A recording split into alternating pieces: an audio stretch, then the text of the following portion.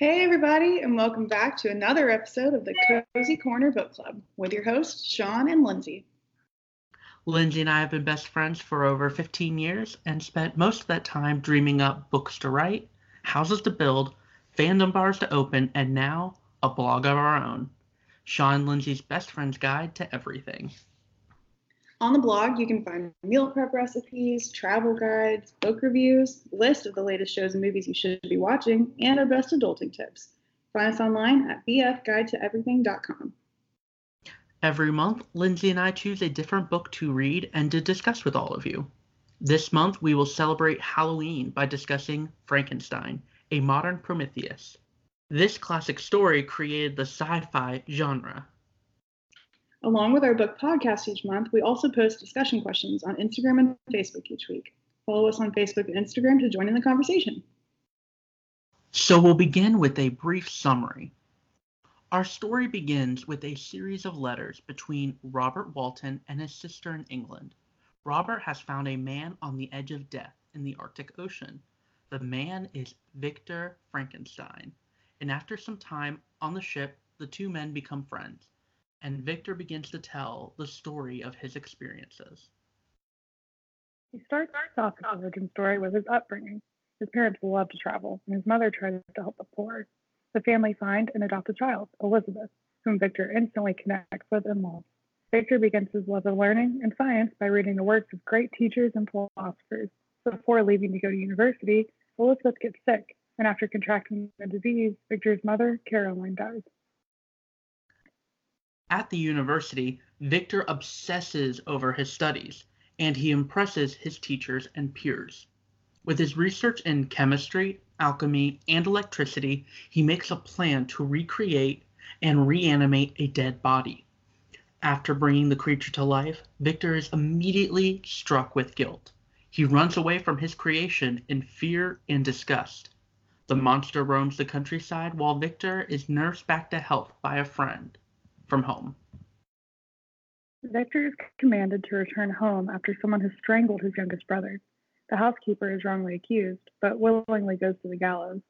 Victor knows who the killer is, but is unable to reveal the identity to his family or the police. He leaves home to try and comfort himself. While out Mount Monivert, he encounters his monster, who asks for his own mate. When Victor refuses, the monster asks for his story to be heard. The monster taught himself to read and understand language so he can follow the lives of his adopted family. The monster finds a notebook and a series of letters that Victor had lost. He learned of his creation and, while rejected by humanity, chose to punish only his creator's family in retaliation for his pain. Victor refused to make a second monster, but is convinced to do so when the monster says he will go to South America. Victor makes plans to go to Scotland and begin a secret project. Before he leaves, he agrees to marry Elizabeth when he returns. After some time, he destroys the project and dumps the remains in the ocean. The monster vows revenge on Victor for going back on the deal. While at sea, Victor's boat is blown off course in a storm, and he ends up in Ireland. Victor is then made to stand trial for murder, and a local magistrate defends him in court, where he is declared innocent. Victor is upset knowing all the pain and death he has caused, but makes his way home to marry Elizabeth. The wedding has been set, and Victor is on edge, worrying about the threat for the monster to be with him on his wedding night. The ceremony goes well, and as Victor tries to cover all the possible entrances the monster might use to get into the wedding chamber, the monster goes into Elizabeth's room and strangles her. Victor begins to chase after the monster, wanting revenge. He follows the monster through Europe and Russia before almost catching him in the Arctic Circle. This is where he meets Robert Walton from the beginning of the story. The monster appears from the mist to visit his creator one last time. The monster enters the cabin and tells Walton his side of the story. After Victor's death, the monster tells Walton he will burn his own funeral pyre. The monster disappears into the darkness, never to be seen again. All right, hi guys. Today we have a really special guest. This is my old literature teacher from high school. I'm super excited to have her on, Miss Carrie Andriani. You want to say hi? Hello, everyone. Thanks for having me. So we're super excited, and we'll go ahead and just hop into the discussion. Okay, so the first question is, who is the actual monster in Frankenstein? I kind of thought it was more like actual Frankenstein, not the monster, but Frankenstein was kind of I had a bad taste in my mouth about him. I mean, at first sounded like a good guy, and, he loved his family, obviously, and he, like had this pursuit of knowledge and really wanted to, get into, he had this goal and he spent all his time getting to the goal. And then as soon as he created this thing, he was like horrified with himself and just completely, left it to its own devices, which I mean, I don't know. I understand why he was upset. And obviously, his monster is like killing people that he loves, but like he's the one that started the whole thing. And then rather than, I don't know, either get rid of the monster or like he just, I don't know, left it to his own devices, like I said. So I didn't really care for him, I don't think. Yeah. No, I agree. And in fact, I'll say I saw that question as I was reading the book, so I have an unfair advantage. I was kind of thinking of it as I was reading it. I saw your question on social media, Sean, so it kind of got me thinking. But because clearly he's called the monster, the creation of Frankenstein, called the monster. He's described as a monster. He does monstrous things. He kills people. But when you look at it, I think you make a good point, is Frankenstein abandoned him, and that it's that abandonment and that rejection that turns him into the monster. So it's a good question, who's the real monster? Yeah, I mean, he doesn't know any better, like I mean, I think we'll get later on into like what is humanity in itself, but I mean, he has no concept of right and wrong. He's just like, oh, I'm angry. This is how I'm gonna use his anger, and he doesn't fully understand. He doesn't, he didn't grow up with a family to teach him right and wrong. And Frankenstein, like Victor, didn't do anything to teach him that. And so, I mean, Victor knew better. Frankenstein didn't. Right. For me, the monster was less so a person than kind of the spirit that kind of like encapsulate the entire book, which is the idea of innovation without restraint. Because throughout the whole book, they talk about philosophers and all these great thinkers and teaching and learning and education. We meet a lot of very educated people, but a lot of them stop and go, hey, chill out. You gotta think about what you're doing. And, he just says, nope, I'm just gonna keep dreaming big like the old philosophers, because they said that there's so much possibility in the world, we can literally do anything. Whereas the modern thinkers that they discuss are a little bit more grounded. They're like, hey, baby steps in terms of progress. And to me, the monster is just that spirit of constant innovation, constantly doing something for the sake of doing it, rather than having a good reason. I like crazed ambition. Yeah. Without responsibility. I think that you make an excellent point.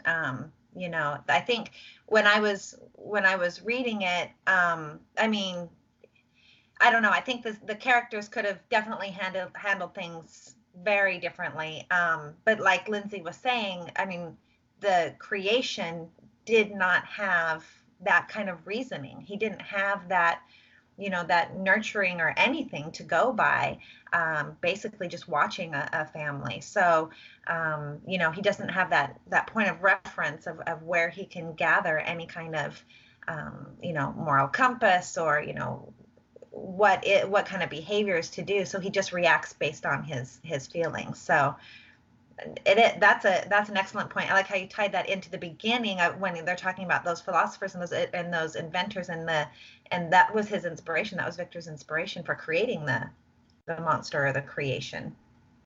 Yeah. So kind of going off of that, what would you guys say are the qualities that really make us human? Okay, so when I took this, I kind of took it, kind of inspired by the book on a scientific approach. Just thinking what makes us human as opposed to what separates us from other members of the animal kingdom. Mm-hmm. And I sat here and I, went through a little bit of research, and one of the, there's not much that really separates us from animals. We all grieve. We all, have the ability to sympathize with, others in our species, or even others among other species. There's ability to plan, at least short term. But what separates humanity is the ability to plan long term and our ability to think more abstractly. Little less physical, we're able to have large theological discussions and to communicate that very easily. We're even over Skype like we are now. So for me, it was really difficult to really think about this question of what makes us truly human, because, like Lindsay's dog Sammy, haven't seen Sammy in forever, but when I did see Sammy, after it'd been like 2 years, Sammy just jumps into bed with me and falls asleep on top of me. Sammy obviously recognizes me, has a connection with me, and, we have that relationship. What really, I didn't know how else to think of what makes us human. Yeah. No, that's interesting. What came to my mind when Lindsay posted that question was, you're right. Animals have emotions. They get excited.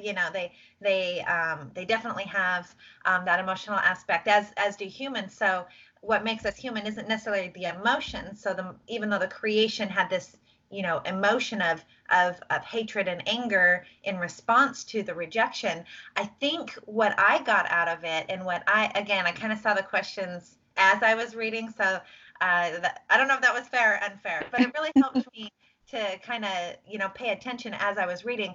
And I feel like to be human is to feel like you're part of society. And I want to say one of his quotes that the creation said, in fact, if I think I even marked it, but it said, I think it was on page 163, where he says he seeks to feel the affections of a sensitive being and become linked to the chain of existence and events from which I am now excluded. So I think one of the qualities of being human is being connected to the existence of other humans and belonging. He just wanted to be a part of that family when he's been watching the family, and that's his, he goes in to speak to the father, and then when the children come home, they completely reject him. That's when the anger starts. So I feel like his need his human need to become part of an existence of a family is definitely a human quality, and not just the desire to belong. Yeah. I think humanity, a lot of it is just like the sum of our experiences, like the people, like you said, the communities we're around, the people we grow up with, our families, our friends, like so much of that shapes who we are and how we reason through things and our, range of emotions. And I think a lot of what separates us from animals is, like Sean said, like long-term planning, in the sense that we don't just make snap decisions and like go off instinct. Like we're able to reason through that, and something might be the instinct, but you're able to push past that, whereas animals may not have quite that same capacity. Right. So it was a weird line, and I think that also made it easier for me to empathize with the monster, because I knew he didn't have that. And so, like I said, he didn't know right from wrong. And so him killing these people, like, what did he know? He had no community around him to show him what was right and what was wrong. And so I didn't have the same empathy for Victor.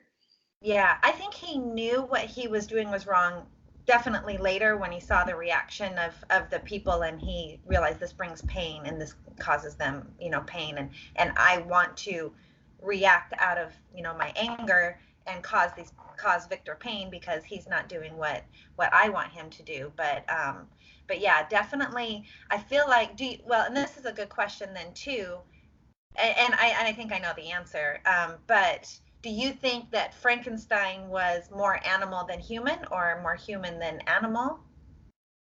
The monster? Yes, I'm sorry. Okay, so here's the other thing. As I'm reading this, I keep thinking also Herman Munster, which you can't think this is not Herman Munster. So then I started thinking the creation or the monster looked like, what's the Harry Potter one, Voldemort, with the With this, okay, so that's what I had to imagine him as, because everything you've ever thought about Frankenstein, just throw that out the window as you read this book. Frankenstein's the doctor that created him, and so we'll call him the creation that we think of Frankenstein is the Well, and so monster. often, like, that's just like, I mean, anytime you see, Halloween stuff, it's like, oh, what are you dressing up as? Frankenstein, and you're the monster. You're not Victor, like, Right, exactly. it's just gotten skewed with all the different remakes and stuff, I guess. So that was, yeah, it wasn't something I thought about until like our last podcast. Sean mentioned that, and I was like, oh, you're right. Like, it's Yeah. the creation.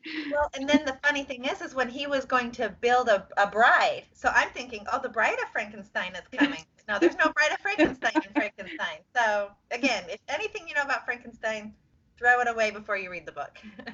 But going back to your question, this immediately, just in the moment while we're talking about it, it reminded me of the whole concept of the Jurassic World, that first movie. They brought back, using technology, this dinosaur that was like hybrid with a bunch of other different species, and it grew up as the only one of its kind. Therefore, it didn't learn, humans are, taking care of me. It didn't learn, social interactions. It just, hey, I feel pain, I need to react. Hey, I'm hungry, I need to react. And that's kind of like what Frankenstein was doing. Everything was all based on instinct because he was not, brought up in the way that we were brought up. Correct. Yeah, you're right. I think the way that Mary Shelley writes too, she really has an excellent way of getting into like the emotions of the characters. So, I mean, you could see, in my opinion, like I could see how the creation or the monster, I don't know how, had these human attributes to it. I mean, it felt like a human and expressed himself, as a human would. So it was easy to dislike him for his behavior because he appeared so human. But then, like you're saying, Sean, you've got to remember he was created. He was, and even the creature says that I wasn't nurtured by a family. I mean, that's kind of part of his plea to Victor. He's like, look, you've done this to me. I didn't get to be, I didn't grow up with a family. I didn't get to be nurtured. I was created and then abandoned by my creator. So, yeah, I mean, it's such an interesting, he's an interesting creature for sure. I mean, theoretically, because remember, the first thing he saw upon being created was Dr. Frankenstein. Yeah. So, I mean, quite possibly there was some sort of imprinting process. Mm-hmm. And, I mean, for all we know, if he saw a duck for the first time, he would have been like, well, I'm a duck. And, he would have been walking around quacking the entire book. But he saw a human, so he's like, this is how I'm supposed to behave. Right. Yeah. Interesting. I think he definitely started off more monster, which, I mean, it's hard because he's like an adult, so you have to kind of like, well, if that were a baby and a baby was abandoned like that, but could still fend for itself, like, would that be kind of the same thing where they would not know right from wrong? Whereas this, yes, he looks like an adult, but he has no, like, 18 years of life experience to go off of to kind of, I don't know, be able to reason through things. And so I think towards the end, as he kind of, he observes the family for so long and he learns the language and kind of understands more about society and his place in it, he grows more humanoid in my eyes, at least. But I think his first several actions, like until he kind of had someone to observe and could learn, I think that was definitely more monster animalistic. Yeah. No, that's a very good point. So next up is, why is Frankenstein filled with disgust, calling the monster my enemy as soon as he has created him? Yeah, that's a good question. Again, I just kind of think of like the Voldemort. I mean, and he does build him, I think he said like 8 feet tall, and his skin was yellow with black hair and black lips, and like the physical features that he created him with are what we would associate with a monster. However, when you create something, I mean, like even as an artist, you know, you paint something, to you it's beautiful. It may not be to anybody else. I find it interesting that he didn't find his creation so beautiful. Yeah. So what are your thoughts? Well, I mean, and he worked with it for how long? It's not like, like 2 he created years. it, then he was like, "Oh, look, you look awful." Like, no, he'd worked with it for however long. He knew what it was going to look like. Yeah. I think if anything, he was more disgusted with himself and like realized in that moment, like, I don't know if maybe he didn't quite believe it would happen, you know, like obviously he had some kind of optimism or he wouldn't have put all the effort towards it. But I mean, maybe he was kind of hoping it wasn't going to happen. And then when it did, it was like, oh my God, what have I done? And he realized kind of the weight of, you know, he just created this thing that he didn't know. Is it animal? Is it human? Will it be able to, you know, I mean, he made this massive thing that obviously is very powerful. It can go smash through whatever he wants. You know, it's terrifying. So, like I said, I think he was more disgusted in himself than he was in the creation. And so, I mean, because of that, he abandoned it. Exactly. I will disagree with you on the fact that I don't think he truly recognized what he was building. You know, you were mentioning like he knew all the parts, he knew what was going to happen. And I don't think he truly did, because I feel like him running away from, you know, calling the monster my enemy is because the monster represented obsession. It represented that end goal, because this whole time he is on a, like I wrote down notes, he is on a quest for knowledge and glory, specifically. You know, it is a reckless ambition. Mm-hmm. The steps to getting there didn't matter to him. You know, the end result didn't matter as long as he got there. Mm-hmm. And so, like, when he gets to the end, yeah, he has this, you know, what he sees as this very grotesque being in front of him. But that's because he didn't take the time of thinking about every part, thinking about the end result and the possible consequences. Right. He's just, I want to be great. I want to have glory. I already know I'm the best. I've been impressing all my teachers, all of the students. I have, you know, he keeps talking about himself in the beginning as, you know, oh, I'm going to continue following, you know, and merging these past and present thinkers because nobody else is doing it and I'm better than everybody else. Mm-hmm. He definitely has a very high opinion of himself. And when he finally realizes how obsessed that he's gotten, right, that he has literally created this grotesque figure that literally represents his obsession, because at the end of this, he is, you know, pale, white, super thin, you know, he is clearly unhealthy. Mm-hmm. I mean, he seemed kind of fragile the whole time, to be honest. Right. Yeah, he did. He was always sick and he would be in bed for months. And I mean, that's not because of obsession. He Yeah. literally could not stop what he was doing. And he kept making himself sick by following his obsession. Yeah, and I think when you play God and you create and manipulate and create something unnatural, that fear of what have I done, that's heavy. It's heavy. And I feel like you're right. Once he got to the point that he thought he wanted to be at, he realized, yeah, what have I done? It's too much. But it's interesting, you know, that you note that really that you're right, that obsession was right there at the beginning, but you notice that after he's made that creation, that's gone. I mean, the obsession is gone, and the weight of what he's done carries throughout the rest of the story. Yeah. Kind of backtracking a little bit, I just thought of something. As far as like who was the actual monster, I think the one thing that like was unforgivable, one of the things that was unforgivable to me that Victor did was, you know, he did all this and everyone knew he was, you know, at college or he was at university or he was doing whatever. He's got this big project and then he, you know, he didn't tell anybody about it afterwards, which I understand, until it gets to the point where like literally one of his pseudo sisters is about to die because of this and he still won't tell anybody what he did. Like he had the opportunity to admit to what he'd done and say who the real killer was, and he let her die anyways, like Right. to save his own skin. And so that was another just, you know, and maybe it was because of his ambition or just he felt guilty, but I mean, that's probably part of why he was sick all the time. He's sick with guilt. I think he just truly couldn't accept what he had done. Yeah. Like he never I don't think he ever came to terms of, I created this life. Yeah. Yeah. So we talk about him having ambition and, all of his time trying to be like the scholars. And so what do you guys think the serious consequences of the acquisition of knowledge might be?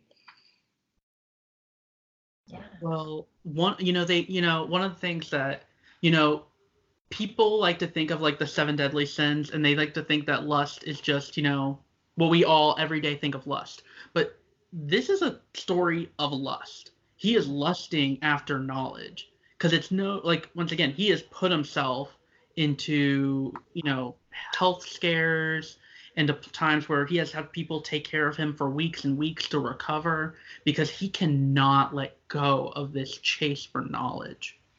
And it kind of reminds me, now I have to be the only person bringing up Harry Potter, but of Dumbledore. In the 7th book, we learn about his whole history with Grindelwald as young wizards and how he needed companionship so much that he helped inflame the ideas of someone who was going to start this whole giant war. And he didn't recognize what was going on, but the two of them egged each other on. And they just kept getting darker and darker because they're like, well, technically we can do this. And it was only made to do this, but here's where we can really take it.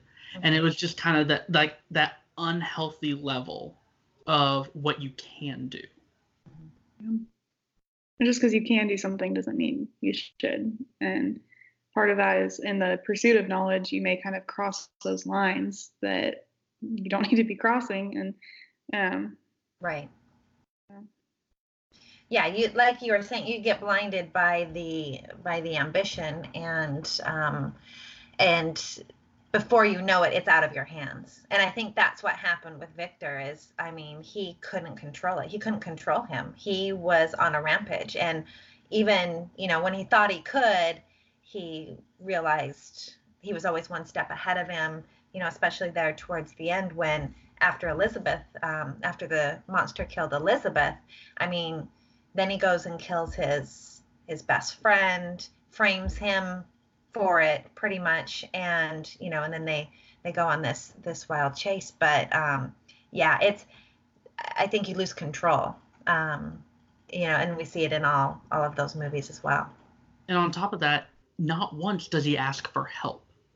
Right. This is a solo journey, and he is facing the consequences by himself. Yeah. Where the monster grew up isolated and was forced to be isolated because of his form, right. He isolated himself because of his ambition and his guilt. Right. What I love too about the book is the writing. I'm telling you, man, I felt his burden. Like I really felt like his depression. Like I felt his shame. Like it is a very well written book. Mary Shelley, just the art in it, and that's maybe the literature trait here that comes out of me. I was just like, it is very artfully written, and you really do feel the pain of the creation of the monster and of Victor and even of Elizabeth when she's writing these letters. So I think part of this story is successful, and all the many layers that are in it.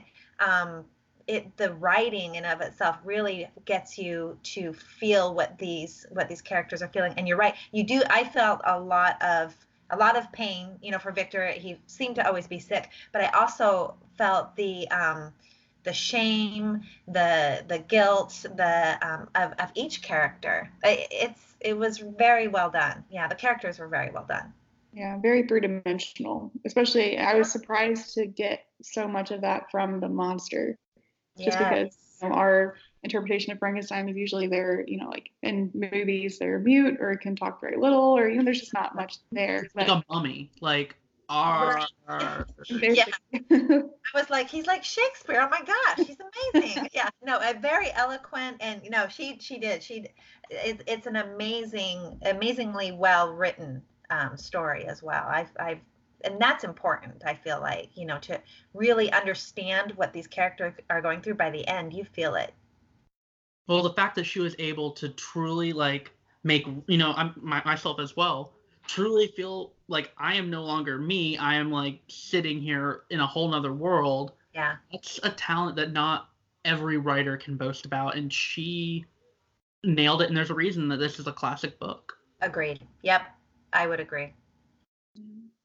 Okay. It was very elegantly written too. Like it was, and that might just be, the way that things were, like how they talked back then. But I mean, it was just so pretty. It was. Like, I caught myself reading paragraphs over and over again, just even about like the moonlight and the stars, and I was like, it really was artful. I mean, you feel like you're reading art, and I think you're right. That's why it's a classic. I wish I would have taught this. Like, I mean, it really was. It had so many literary, devices in it, and it's a really good example of a literary work on so many levels. Yeah. And I listened to the audiobook instead of reading it. And it was, I think, Dan Stevens, but you watched Downton Abbey, right? Yes. I think he was in Downton Abbey, wasn't he? Oh, gosh, I don't know. Which one is he? Oh, well, I haven't seen it, so I don't know. But he's... Lindsay, you have to watch it. Oh, spoiler alert. He's the dude who dies, says my roommate. Oh, but it's the one who dies? Okay. But so he did the audiobook, and that was, and like I really enjoyed that too. Like hearing, you could really hear the emotion in him as well, like as I was reading it. And I think I got more out of it that way than I would have just reading it myself. So if you haven't read that or listened to the audiobook, I recommend that too. Good, just an extra level of kind of emotion and all that. Yeah. So scholars sometimes use Frankenstein as an argument against scientific technology that creates life forms. Others argue that it's not the technology itself, but to the use which it is put that presents an ethical problem. What is Shelley's position, and what is your position? It makes me think of like AI. What does that stand for again? Artificial intelligence. Yeah. I mean, in college we did a whole like ethics class and talked so much about AI and kind of the ramifications of giving, like you said, something unnatural the ability to reason and to kind of think more like a human brain does, and what that can mean for society. I mean, if you give, Terminator, like that kind of idea, like like we're looking at the destruction of society if you give too many of these things power, because then they overtake the actual humans. Just give it a small extension cord and you're good. Can't go very far. But then what happens when it gets smart enough to like design a battery pack? Right. Then like a smart house. Come on, guys. That's funny. Yeah. No, I thought the same thing. What I was thinking of, I feel like, gosh, I definitely think there's a line, and once it's crossed, it's problematic, like in Terminator, like in Frankenstein. I feel like technology in and of itself is not evil. It can be used for good and it can be used for evil. But once it crosses that line, like we were just saying, you almost lose control of it. You don't have control over it anymore. I mean, Victor lost control of this monster. He had crossed the line. He had given it reason. He had given it human qualities and lost control of it. So I think things that are, technology that are in control, I mean, where that line is probably the big debate. But I feel like technology is good and is kind of neutral. It can be used for both, kind of like, they say money is neutral. Object, it is what you make of it. It is what you use it for. Exactly. So I would say that, but I think too, when you cross a line and you lose control, that's when it becomes problematic, and that's what happened in this story. So I took another kind of more scientific themed approach for this question, and I thought about some of the big controversies that are going on, particularly in medicine. And we have, it was a big deal when it's always a big deal when we can determine whether a child's going to be born male or female earlier. It's always a big deal, and it's like, well, if you make it earlier, some parents may say, oh, I may not want a girl or a boy, and terminate the pregnancy. That's always a big ethical argument when it comes to advances, particularly for children. But one of the new things is there's this kick on genetic testing right now. You can do I think Lindsay's done it. You've done it, the Sorry? I mean, Mhm. Yeah, what's it called? And now there's, they're now doing tests that they can determine, what kind of genes are going to be passed on to your children. It's getting to the point where you might be able to very soon design the child yeah. that's going to be born. Yeah. Yeah. You want it to have blue eyes, green eyes, red hair, blonde hair. Yeah. Do you want them to have the genes that make them more athletic or more, inclined to intelligence? Like, as well as, hey, let's, skip over the gene that brings early onset dementia and Alzheimer's and all these kind of other illnesses. And, at what point is that okay? Right. Then we may end up in a situation kind of like, I know Lindsay didn't like the movie The Man of Steel, but the whole premise of the beginning of that movie is that they stopped physically having children. They were designing children in these little incubation pods, and they just kept popping them out, and they all kind of became generic. Right. And at that point, nobody was truly an individual.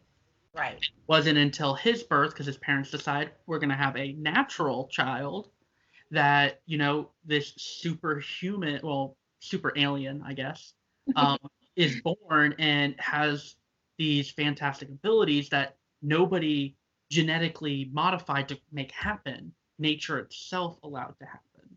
Right. And that's how Superman became super. Right. Yeah, there's been quite a few movies and books, written about that, like this utopian society where everybody's gonna, be perfect. And I think that's again where we run into the problematic, is that once we've crossed that line, that's when, I'm sure all those movies probably end not so good, right? Something happens. It's problematic when we step in and I think kind of, like with this story, and way before its time, this was written 200 years ago. So, and we're still talking about it. We're still making movies about it. Yeah. Well, it's the start of science fiction. Right. She's way before her time, in thought, with the story as well. So, yeah, you're right. It's a big debate. As my personal opinion, again, I think every movie shows it. It's problematic when you step in and start messing with, like I was saying before with Victor, and why he was possibly horrified. When you realize you are playing God and you are creating something, that's a big responsibility. And if you lose control, which you're bound to do because you're not God and you don't control another person, it's going to be problematic. And again, there's so many movies made of what happens, and this is one of them. But it's, yeah, I think when you said that this was one of the beginnings of the science fiction genre, reading it with that thought in mind, it should be more widely read. This book is pretty amazing. And great conversation too. I think it's one of those that's like on the list of books everyone says they've read but haven't really, everyone's heard of it, but how many people have actually read like the original? And it's not that many. They've seen the movie, one of the movies, which are all wrong if you ask me. I haven't seen one that was really true to the book. Yeah. Well, I was just surprised because in addition to this just being a great literary piece, sometimes reading these old classics, the language is so different that sometimes it is hard to get through and hard to read through. But she did a very good job writing that not only were we able to understand the message and appreciate it, I felt, granted it's a fictional piece, but I did feel kind of transported back to that time period where, okay, this is what it was kind of like to live. Yeah.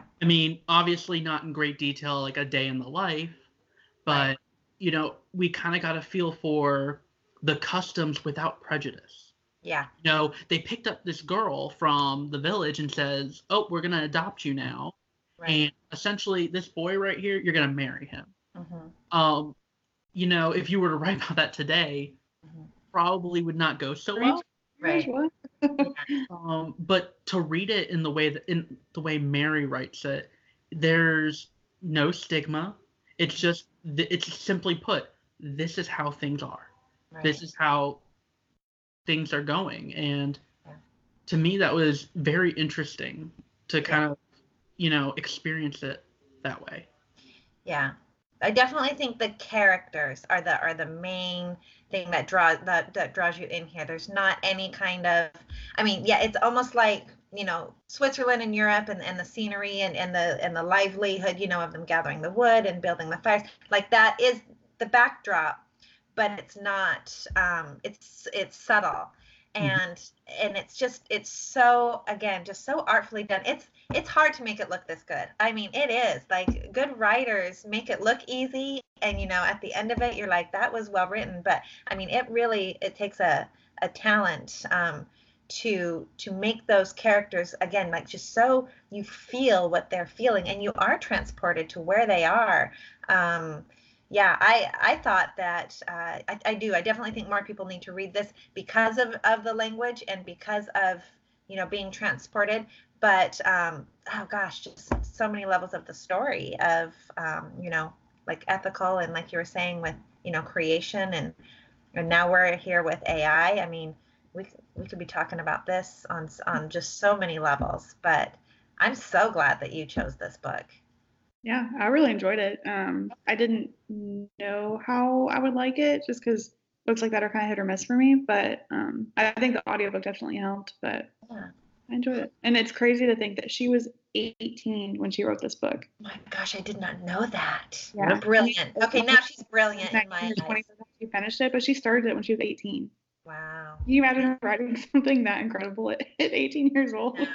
No. Now, but the real question is, she may have written it when she was 18, but when did she like truly, gain fame? Was probably not for, Yeah. Was it maybe even a lifetime? Oh. Yeah, maybe not even her lifetime. Yeah. No, brilliant. It really, I mean, I want to include this in literature classes. It really was a great a book on just so many levels. Yeah. And kind of different, like most literature classes do, Great Gatsby or, Romeo and Juliet, Pride and Prejudice, like those types of things, which I love. Those are some of my all-time favorite books. Right. But this is like the one people have heard of, but it's not in most literature classes, I don't think. Yeah. And why not? That's what I was kind of thinking. I was like, if it's not in there, it must be for a reason. It's something bad, like, it's clean. Yeah. Like, there's no cussing. Yeah. I mean, like, there's no. I mean, a little violence, but it's not like gory and gruesome. I mean, there's no like, sex. There's nothing inappropriate in it. This movie is. This book. Sorry, this book doesn't even have like a movie rating of PG. Like, literally, the worst thing that happens is this monster chokes out a couple people. Right. Like, and it's like a lie. But considering what the type of TV that's on today, and what goes by for a kids movie now. Right. I mean, this is nothing. Nothing. And to think that this is like considered horror, like I was kind of worried going into it because I don't like scary stuff. I don't like horror, and I think this is like categorized as like a classic horror book, isn't it, Sean? That's crazy. It is a part of horror fiction, but I think it's. I mean, because there is like the sci-fi element and the monster. Definitely sci-fi. I believe it was a horror book before they classified it as science fiction. Probably. But I mean, it's supposed to bring a mirror up to society. Like most horror books, it's not necessarily a scary story, but it's supposed to tell you something about society and possibly yourself. It was more like a Black Mirror type horror to me, like that show, like it wasn't jump scary type horror. It was like you said, like showing you the possibilities of what can happen if you're not careful with technology or science or whatever. Exactly. Yeah. No, I agree. Did you guys have any other questions to talk about? I had one, just because, the teacher in me, I always find like a quote and I'm like, okay, so what do you think about that? So one of the quotes that towards the end, I wanted to hear what your thoughts were when the monster says he is, let me see if I can think about what kind of context it was. I just marked it and I just thought that was such a good quote. I wonder what they think. He says, evil thenceforth became my good. And that really made me think how, why, and what do you think when he says evil thenceforth became my good towards the end of the book? That was the monster saying it? Yes. Yeah. So that reminds me of one of my favorite book quotes of all time, which is, darkness does not always equate to evil, just like goodness does not belong to the light. It's just a small quote that I read from a book back in like high school, some random fiction book that just, you know, you can do, you know, the wrong thing for good reasons, just like you can do the right thing for the wrong reasons. Right. It's all a matter of perception. And, you know, perception's always going to be skewed until you learn the whole story. And that's a thing that she brings up multiple times. She does, yes.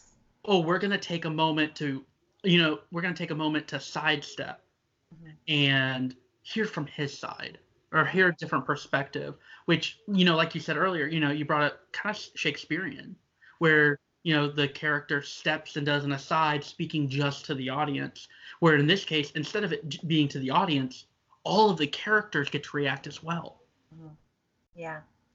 Yeah, I thought it was interesting, like everything that the monster has gone through. I mean, you really don't consider him a monster until after he burns the house down, which is, you know, pretty bad. But before that, I mean, he's pleading to Victor and he says, let me tell you my story. You abandoned me. I was scared. I went to the woods. I didn't have food. I didn't have water. I didn't know how to speak. I didn't know any of this.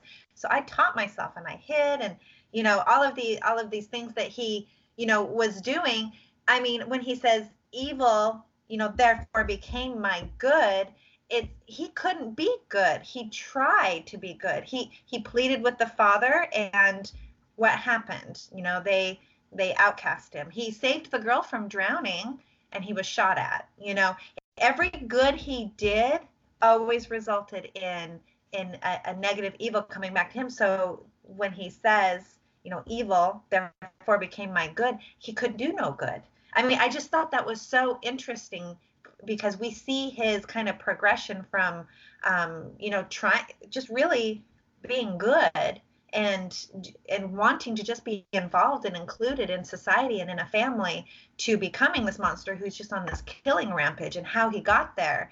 I think that quote at the end, it's almost towards the end of the book, really sums up his journey. Yeah. Well, and that kind of, you know, it's sad to talk about, but goes into, you know, murderers or like people that are shooting up schools. Like, so much of that is they're feeling so much pain from being bullied or being abandoned or all these types of things. And that's how they decide to lash out. And that's kind of what he did. You know, he was trying to do good. He was trying to make friends. He was trying to join a community, and just kept getting rejected and rejected and rejected. And that's happened one too many times. And he just flipped, you know. That's a perfect analogy. That really is, and that really speaks to human nature then, because this was 200 years ago and we're in now 2019. I mean, that speaks to human nature. So that's an excellent point. Another thing going off on this is that I found interesting, and I know, you know, he says, you know, evil became my good, but when he kept getting pushed out by human society, you know, after trying and trying and trying, and he finally is like, I can't do this anymore. Right. But still having this feeling of wanting to hold humanity accountable, instead of striking back against all of humanity, he went to his creator. True. And tried to hold him responsible. That's true. Which, I mean, this is a monster who, you know, as we've seen, doesn't have a lot of high thinking processes going on, but somehow is able to sit there and go, I should hold the person responsible for creating me responsible for something. Mm-hmm. And I found that like incredibly mature for a monster that, you know, is all instincts. You know what I think it just reminded me of too, because that spoke to me as well, like his creator and that connection to his creator. When he was in the woods and he found the backpack, one of the books that was in there that he read was Paradise Lost, and between God and Adam and Eve, and the creation and the creator. That was not lost on me. That's why I'm like, I should have been teaching this in literature class. Like that's, I mean, because that's the connection. That's where he builds that that idea, yeah, of how a creation and a creator relationship should be, and when creation has turned on the creator, and Paradise Lost is, God and Adam and Eve in the Garden of Eden, but God is a loving God in that story, and he restores Adam and Eve. And so here's the monster reading it, thinking, my creator has abandoned me. He did not restore me, like this story. So it's funny that you were just saying he didn't know. The only thing he knew were those 3 books from that backpack, but one was Paradise Lost, and I just, that was not lost on me. Because I've read Paradise Lost. I love Paradise Lost, and I've taught part of it in one of my classes, and that's the relationship between the creator God and his creation, Adam and Eve. So that built kind of in his mind what that relationship should be, and when it wasn't, I could see how it fueled his anger. Well, and even with all the abandonment, like the monster still had like a connection, like you were saying, Sean, like imprinted almost on Victor. And when he was like obviously trying to hurt him, but then when Victor actually died, like I'm sure he was partially sad that, okay, now I'm never going to get a companion because my creator can't create one for me. But also, I think he was sad that he wasn't going to have a chance to restore that relationship. He was never going to have a chance to, persuade him to understand that, like, no, he just wants to be loved. He doesn't want to be abandoned. And so he had that kind of a connection like you would with your creator, Exactly. I agree. Yeah, that was interesting there at the end. Yeah, nothing live. I find that his statement of "I will light my own funeral pyre" just absolutely, to me, it was heartbreaking. Yeah, it was. Yeah, it was. You really sympathize with the creation, the monsters. Oddly, I mean, here's this murdering beast, and you really feel for him and sympathize with his whole plight. Yeah. I think that's part of what made this book so interesting is you go into it expecting like, okay, of course he's a monster. Like, this is all just going to be about Victor and about how he's dealing with it. But it wasn't. It was just as much about the actual monster and kind of, trying to sympathize with him and understand his point of view. And he had a lot more of a humanoid, mature thought process than I would have expected going into. All right. Well, that was a really good discussion. I enjoyed that. I know, me too. Thanks so much for joining us, Ms. Andriani. Thank you. You can call me Carrie now. Thanks for joining us during our discussion of Frankenstein. We hope you'll join us again next month as we discuss The Cuckoo's Calling by Robert Galbraith, a.k.a. J.K. Rowling, a.k.a. The Dark Lord. All right. After losing his leg to a landmine in Afghanistan, Cormoran Strike is barely scraping by as a private investigator. Strike is down to one client, and creditors are calling. He has also just broken up with his longtime girlfriend and is living in his office. Then John Bristow walks through his door with an amazing story. His sister, the legendary supermodel Lula Landry, known to her friends as the Cuckoo, famously fell to her death a few months earlier. The police ruled it as a suicide, but John refuses to believe that. The case plunges Strike into the world of multi-million-dollar